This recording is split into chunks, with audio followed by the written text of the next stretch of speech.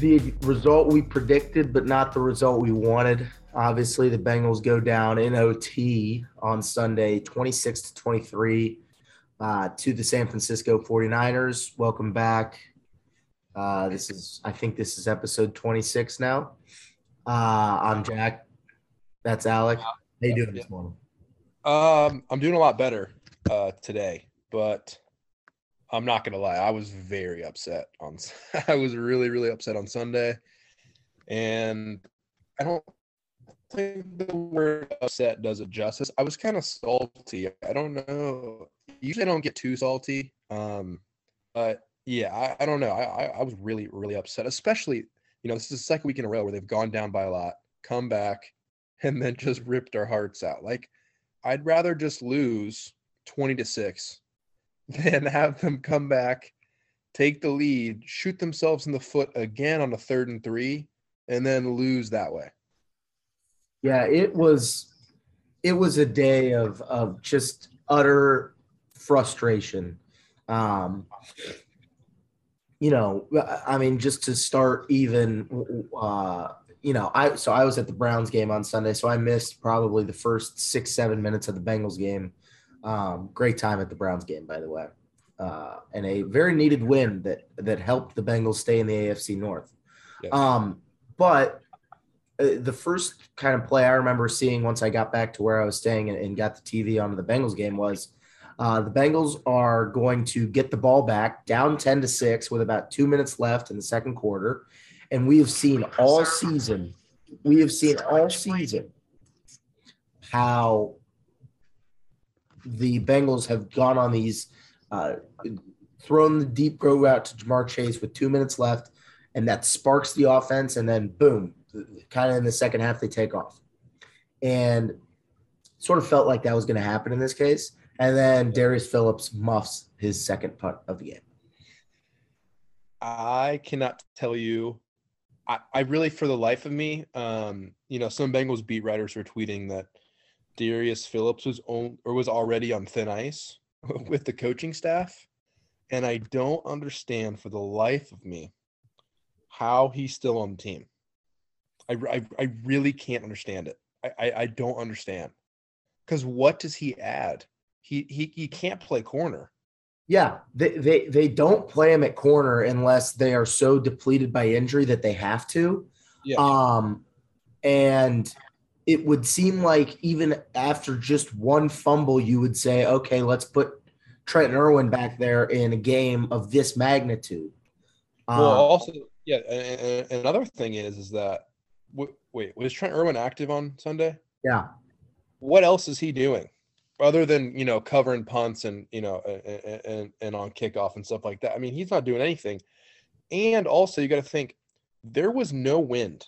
Like, the wind wasn't crazy. It's not like they were at Lambeau, in Green Bay, or, somewhere where the wind's crazy.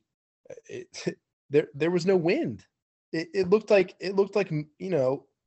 me trying to go out there and catch a punt. I mean, I think even I could have done a little better than that.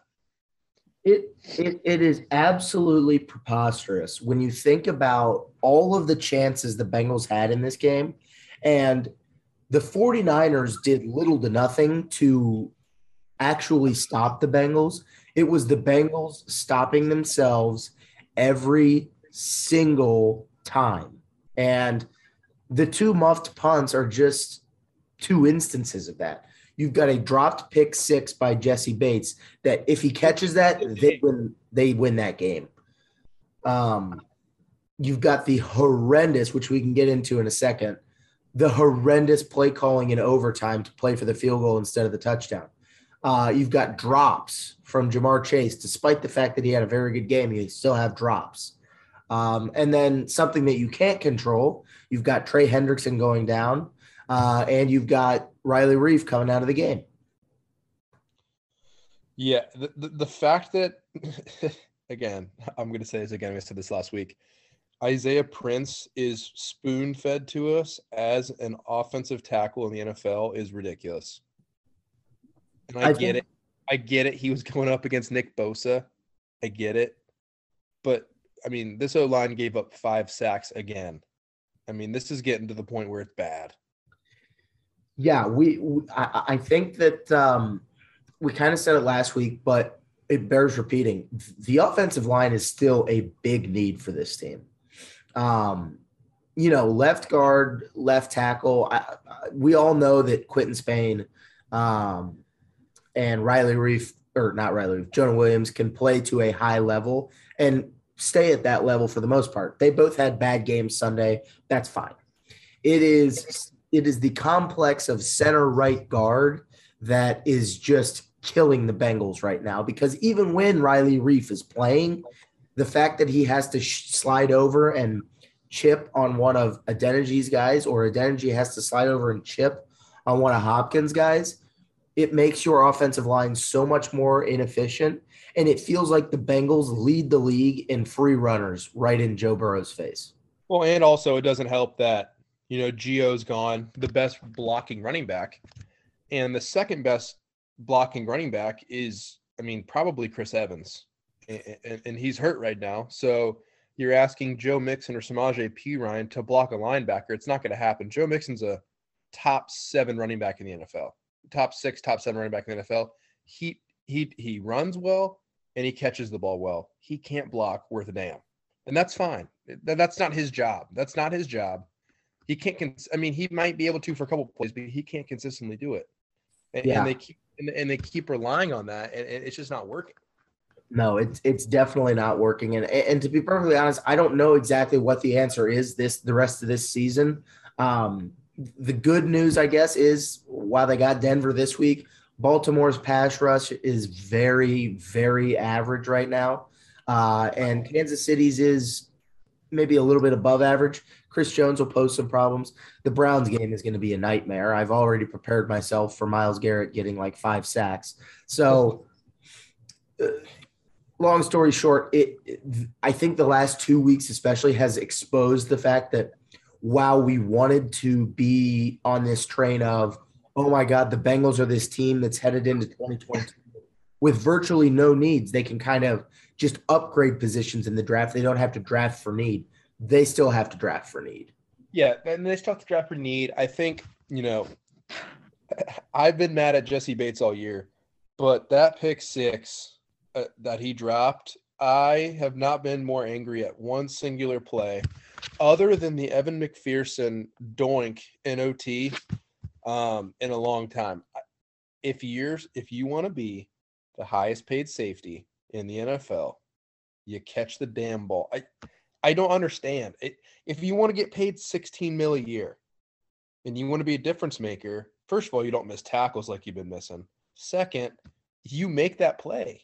It's as simple as that. If you want to be the highest paid safety in all of football, you catch that ball. I don't even care if he scores. I don't know if he scores. We don't know.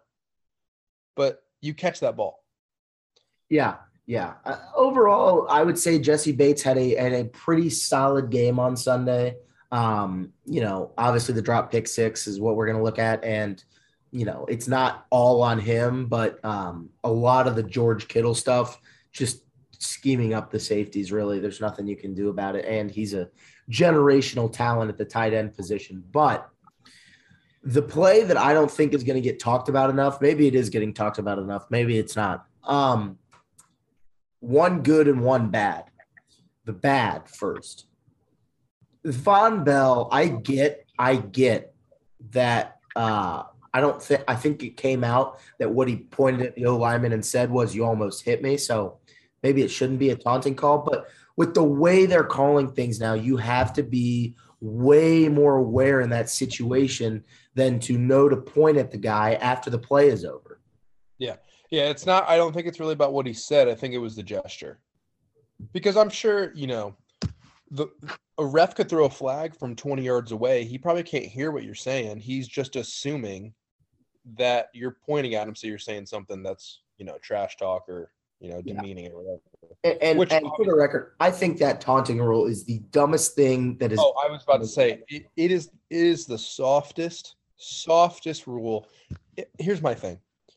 If you can't stop somebody, like say somebody gets a sack or something on a third down, if you can't stop them, they have every right to talk to you. It's not like they're like, talking about. I mean, they just made a great play in an NFL game. I don't understand the problem with them celebrating, and I get it. I just don't understand the divide. It's all like the old people in NFL that say it's disrespectful to the game, but the casual fan does not care at all. Even if it's against your team, nobody cares. No, it's ridiculous just how subjective it is with the refs.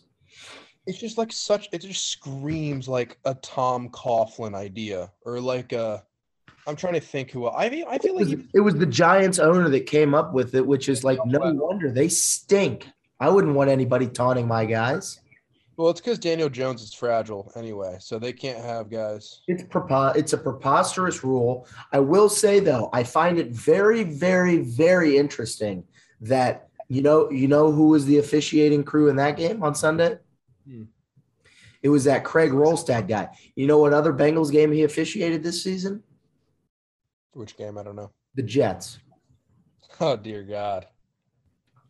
The You freaking wonder if there's any correlation between the Mike Hilton targeting call and not only the Von Bell taunting call, but the missed taunting calls the rest of the game on 49ers players who got right up in our guy's face. it was ridiculous.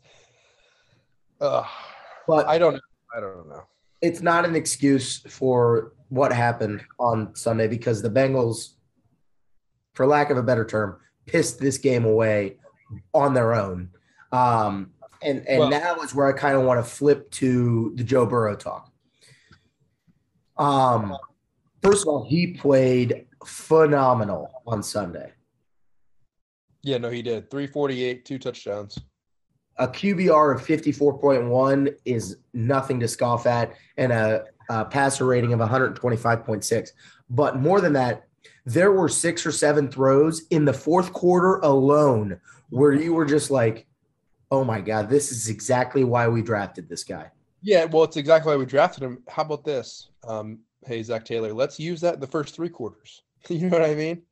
Well, and even if some of our friends were saying that aren't Bengals fans were saying, why are the Bengals playing so conservative? And that's a great question. The 49ers had 4 healthy cornerbacks, and their top 3 cornerbacks were injured. Really, it was 3.5 because Ambry Thomas out of Michigan is worth probably maybe even less than a half of an NFL player. All right, they had 3.25.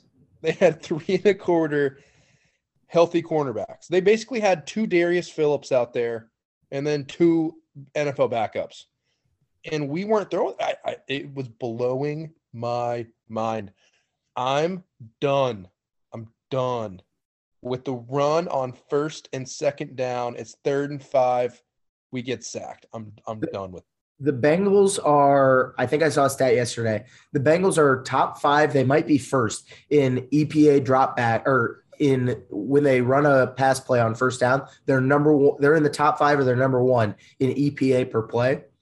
And they are tied for the least amount of first down passing plays in the NFL. I get it trying to establish the run, but the 49ers front 7 is way better than our O-line. I'm talking way better. And also, Fred Warner got hurt. Their star linebacker, he got hurt. So I don't understand. I don't know. I just don't understand. It is a perplexing, absolutely perplexing game plan for several reasons. One, like you said, the fact that the 49ers front seven is the strength of their defense, especially on a day where they only have a certain amount of healthy guys in their secondary. But two, even to my eye, it was so obvious that the 49ers were daring the Bengals to beat them over the top.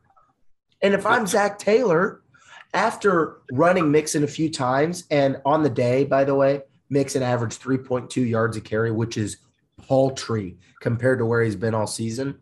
After doing that a few times, you would think that Zach Taylor, being this offensive guru that he is, would maybe incorporate some jet motion or anything to get these linebackers out of the box and maybe try running it that way. But no, we're just going to line up and we're going to run it off tackle for the 6th time on this drive, and we're going to get 2 yards. We're going to put ourselves in 2nd and 8. We're probably going to throw an incompletion. Then it's going to be 3rd and 8. Then we punt the ball back. Yeah, this game was really frustrating to watch for the first 3.5 quarters. And even in the 4th quarter, it was frustrating because you knew they were going to break your heart. I mean, we're so used to it. People, I feel like you and I are so negative about the Bengals, and people don't understand when we're negative. But the reason we're negative is because this stuff happens every week. We just don't want to get our hearts shattered for the millionth time.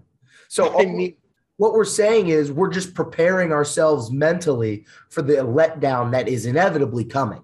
I mean, to be honest, this is like what we're in with the Bengals could be considered an abusive relationship. They give us hope for 2 weeks and then they shatter our hearts for a month. I mean, it's just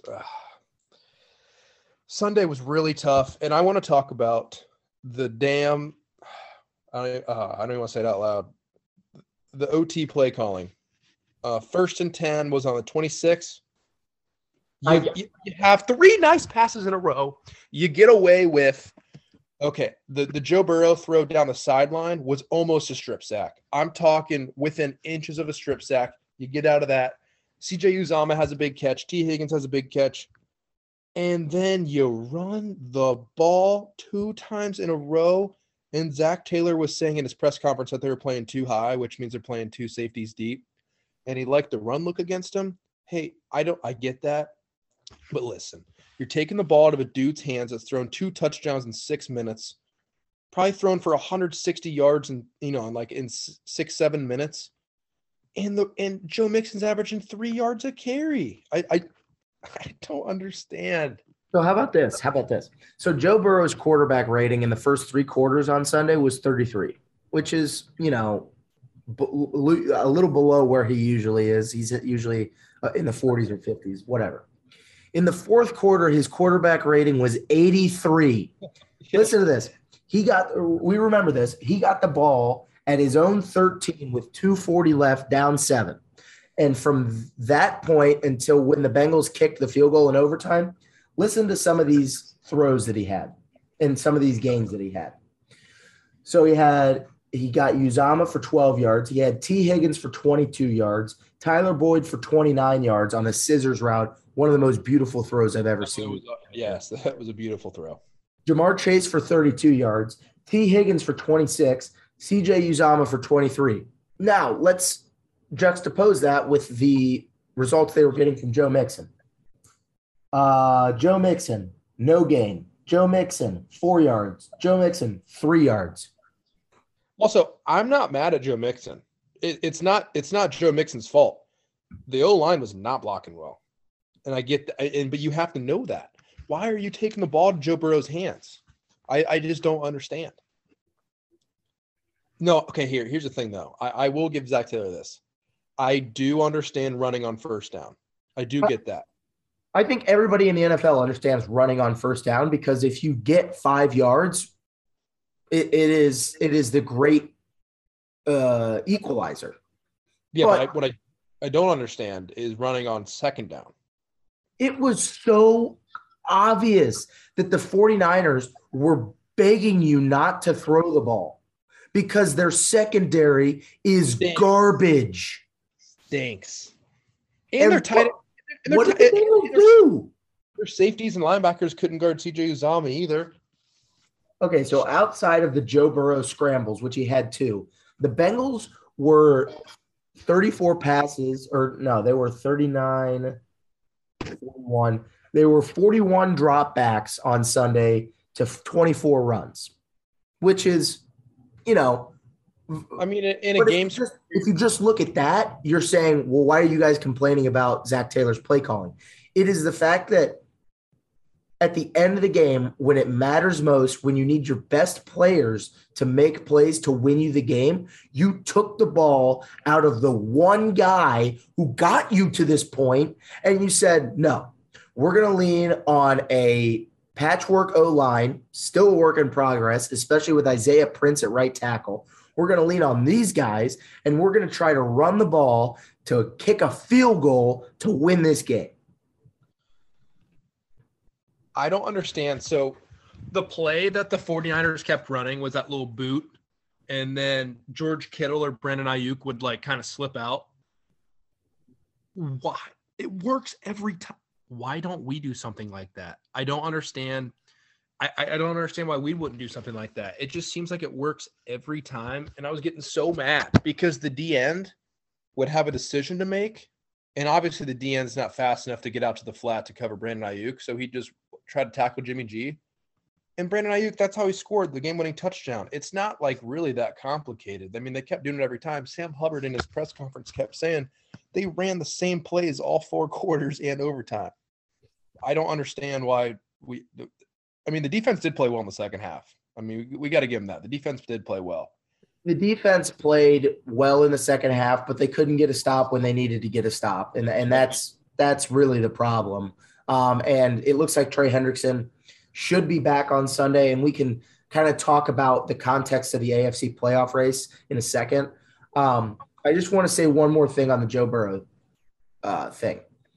When you have a quarterback that is number 2 in the NFL in yards per pass attempt, that is number 4 in the NFL in completion percentage, and so on and so forth, with all these stats that I'm looking at right here, 3rd in the NFL in yards per pass completion, and you take the ball out of his hands to play for a field goal in a game you have to win, I don't know how you expect me to be any sort of okay with that. And the fact that Zach Taylor just kind of comes out and says, yeah, I messed that up. Well, then why the hell were you not thinking of doing that in the moment? And it's not only on Zach Taylor, it's on the whole coaching staff. It's not like they don't have input. You know what I mean? It's everybody. That's where I'd like to see, kind of an ascension of Joe Burrow where he's like, Zach, I don't think we should do that, or something like that.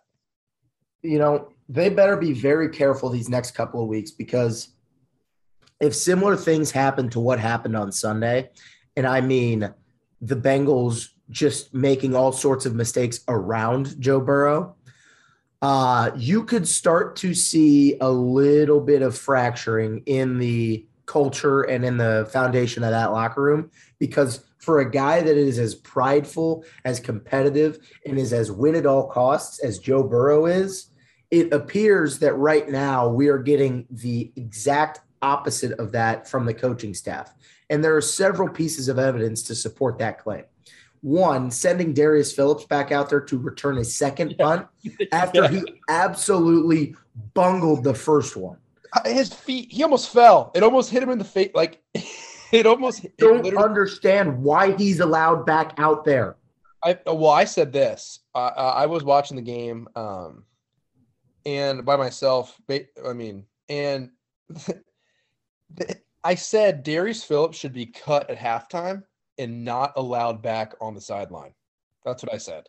It's not all on Darius Phillips, but the first one was so bad that he should not have been allowed back out there. Technically, though, lost by 3 in overtime. The muffed kicks gave them 10 points. Yep. So technically it is on Darius Phillips, but sorry, keep going with your claims.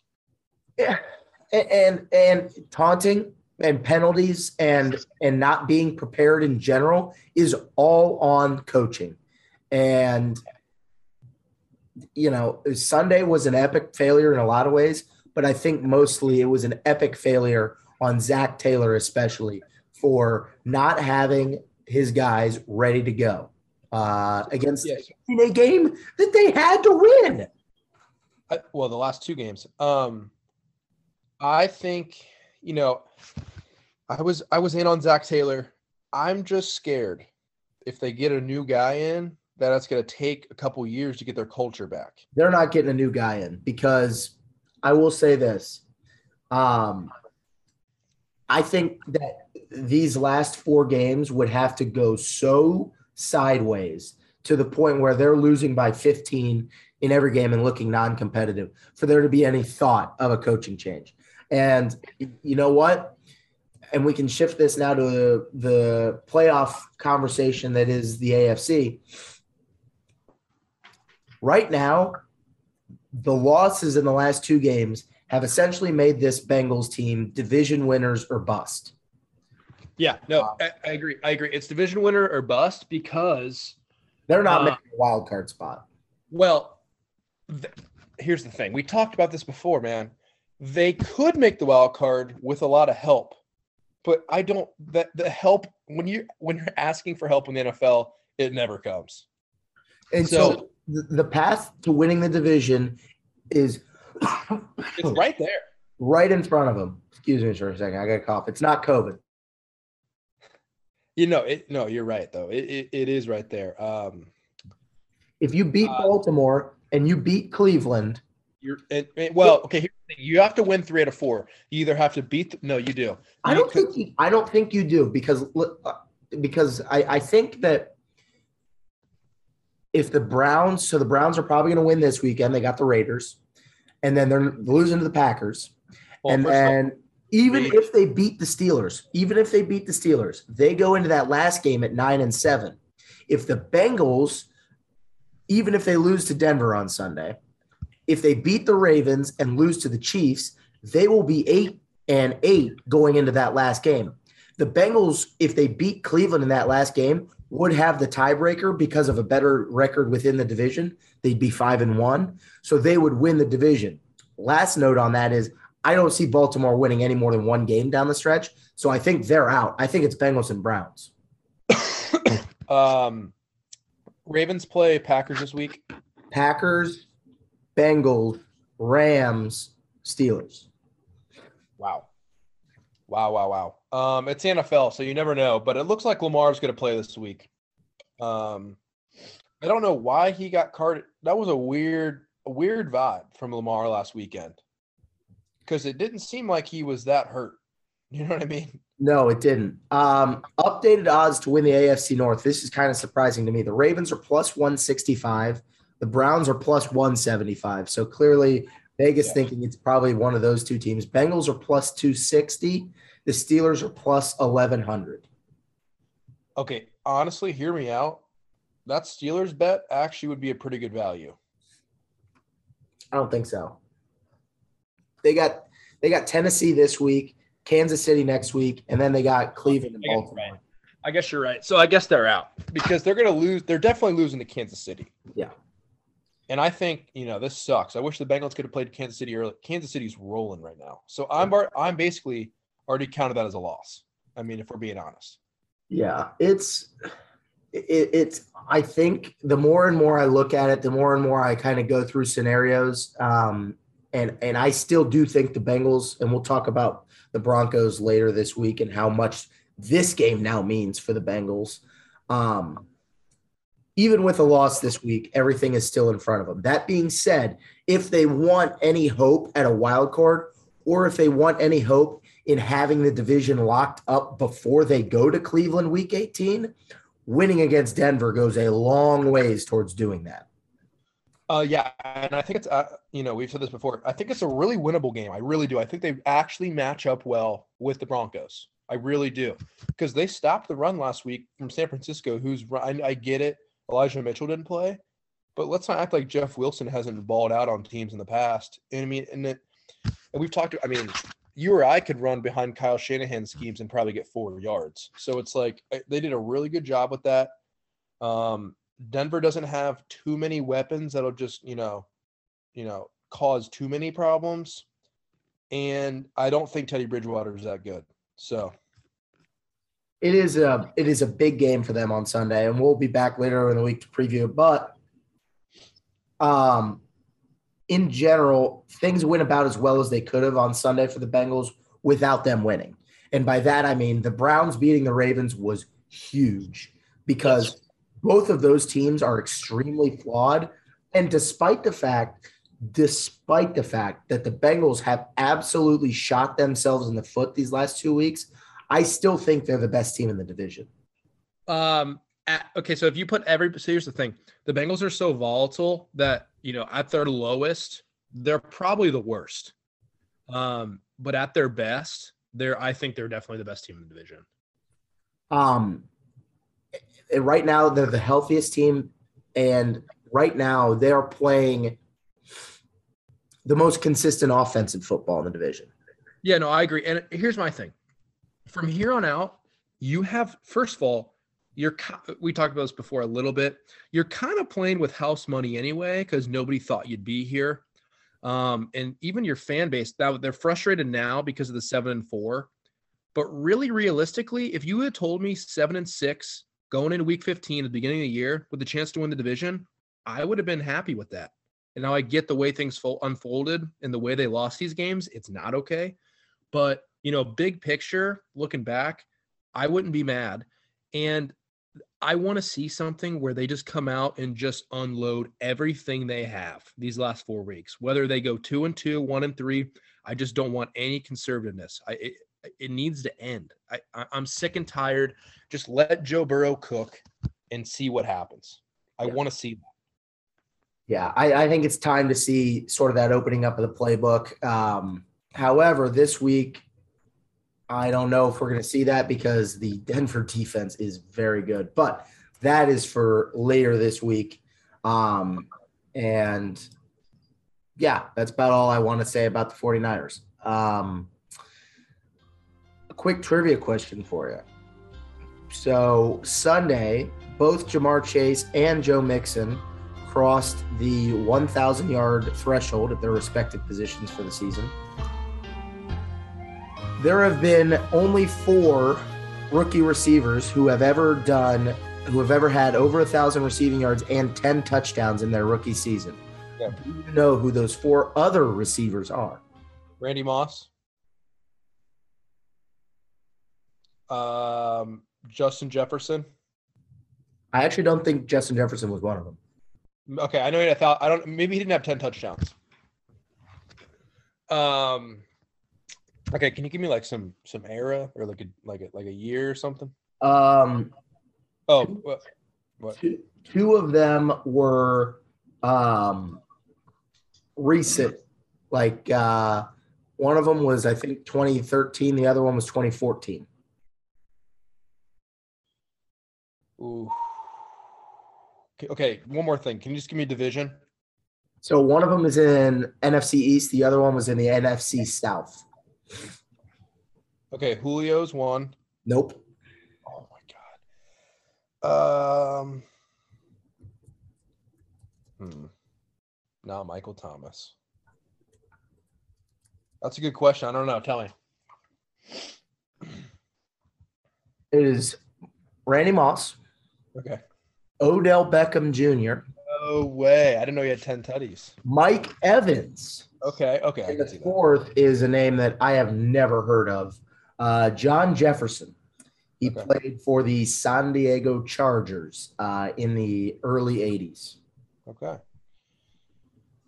So I think it's a hard question because 1,000 yards is doable, but the 10 touchdowns plus the 1,000 yards is, rare. Just ask Julio Jones. I think he's had over 10 touchdowns like once in his career, and he's like arguably a top 5 receiver ever. Yeah. So that about does it for this week or this episode. We'll be back later this week to preview what is a monumental game for the Bengals on Sunday in Denver. Weather looks like it's going to be sublime. So hopefully that means no snow and clear skies. So we can see Joe Burrow chuck it around a little bit. I got nothing else. It's a really, really inopportune and tough loss.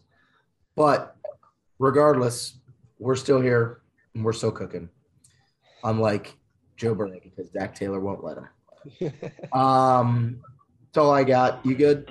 Yep. Who day? Who day?